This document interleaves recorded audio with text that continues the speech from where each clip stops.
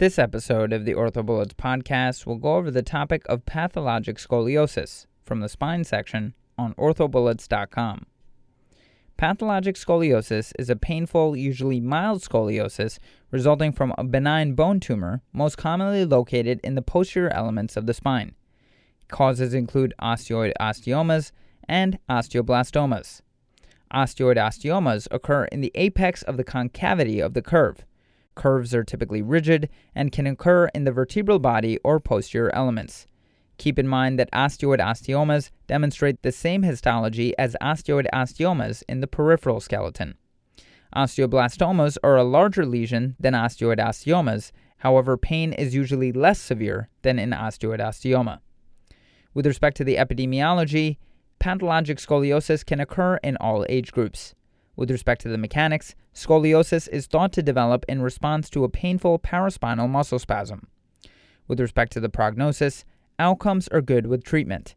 Most cases of scoliosis due to osteoid osteoma will resolve after resection of the tumor if performed within 15 to 18 months of the onset of the curvature and the child is less than 11 years old. With respect to the presentation, patients with pathologic scoliosis have symptoms of back pain, which is most commonly at night, and the pain is relieved by anti-inflammatories. However, keep in mind that there is less relief reported with osteoblastomas. On physical exam, you may find that the curvature of the spine in the posterior trunk is usually mild, and on neurological exam, patients may have neurological deficits with an osteoblastoma. However, the findings are dependent on the level of the lesion. With respect to imaging, recommended views on radiographs include an AP and a lateral of the spine, which can determine the level and severity of the curvature.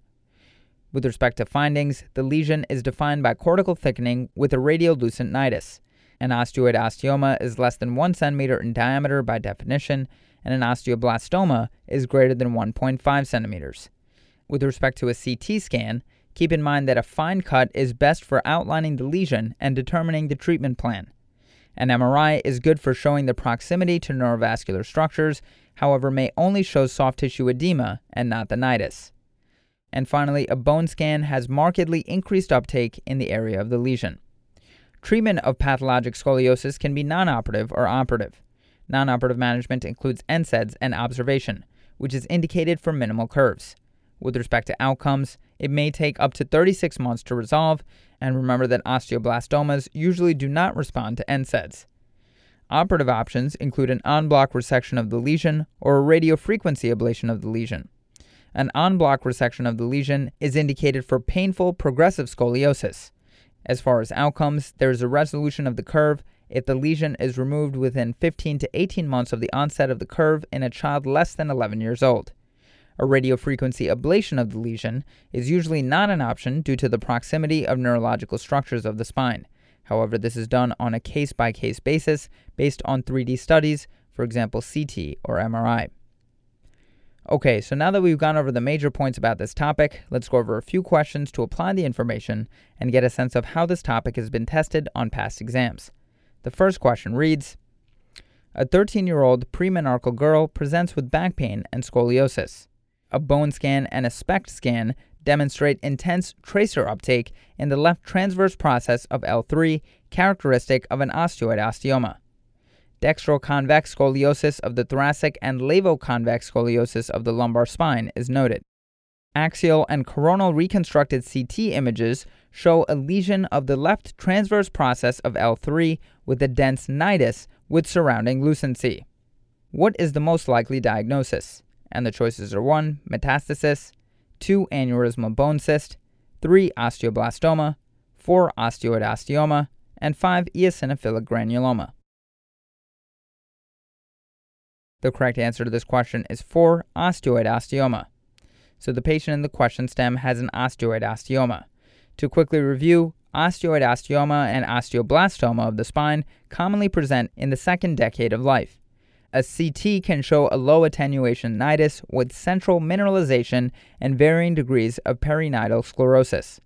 NSAIDs are thought to inhibit PGE2 and PGI2 produced within the nidus and suppress perinatal edema arising from high levels of COX2 expression in neoplastic nidal osteoblasts. Byrne et al. Reviewed pediatric osteoid-osteoma and osteoblastoma of the spine. Osteoblastoma is more likely to have neurological deficit because of spinal canal encroachment. Surgery involves complete resection. They recommend only fusion when the facet and pedicle have been resected and instrumentation if resection of the vertebral body is carried out. Jayakumar et al. Discuss a case report of osteoid-osteoma of the T6 vertebra that was treated successfully with NSAIDs alone. Osteoid-osteomas of the spine are the most common cause of painful scoliosis in children and young adults. They caution against a non-operative course in patients with an immature skeleton, significant skeletal deformity, or with a long delay before diagnosis. And moving on to the final question, which of the following statements regarding osteoid-osteomas in the spine is correct? And the choices are 1. Scoliosis caused by osteoid-osteoma is typically a flexible curve. 2. Osteoid-osteomas in the spine cannot be treated by radiofrequency ablation. 3. Spinal osteoid-osteomas typically occur on the concave side of the curve. 4. Osteoid-osteomas always occur in the vertebral body of the spine. And 5. Osteoid-osteomas in the spine show more malignant histological behavior than those in the extremity. The correct answer to this question is 3. Spinal osteoid-osteomas typically occur on the concave side of the curve. So scoliosis caused by osteoid-osteomas are typically non-flexible curves where the osteoid-osteoma occurs on the concavity of the curve. While peripheral osteoid-osteomas far away from the neural elements can be treated with radiofrequency ablation, treating osteoid-osteomas of the spine with radiofrequency ablation needs to be done on a case-by-case basis, depending on how close the lesion is to the neural elements. Osteoid-osteomas can occur in either the vertebral body or the posterior elements of the spine, but typically occur in the posterior elements. Histologically, osteoid-osteomas of the spine are identical to those in the extremity. That's all for this review about pathologic scoliosis. Hopefully that was helpful. This is the OrthoBullets podcast, a daily audio review session by OrthoBullets, the free learning and collaboration community for orthopedic surgery education. If you're enjoying the podcast so far, please consider leaving us a 5-star rating and writing us a review on Apple Podcasts. It will help us spread the word and increase our discoverability tremendously.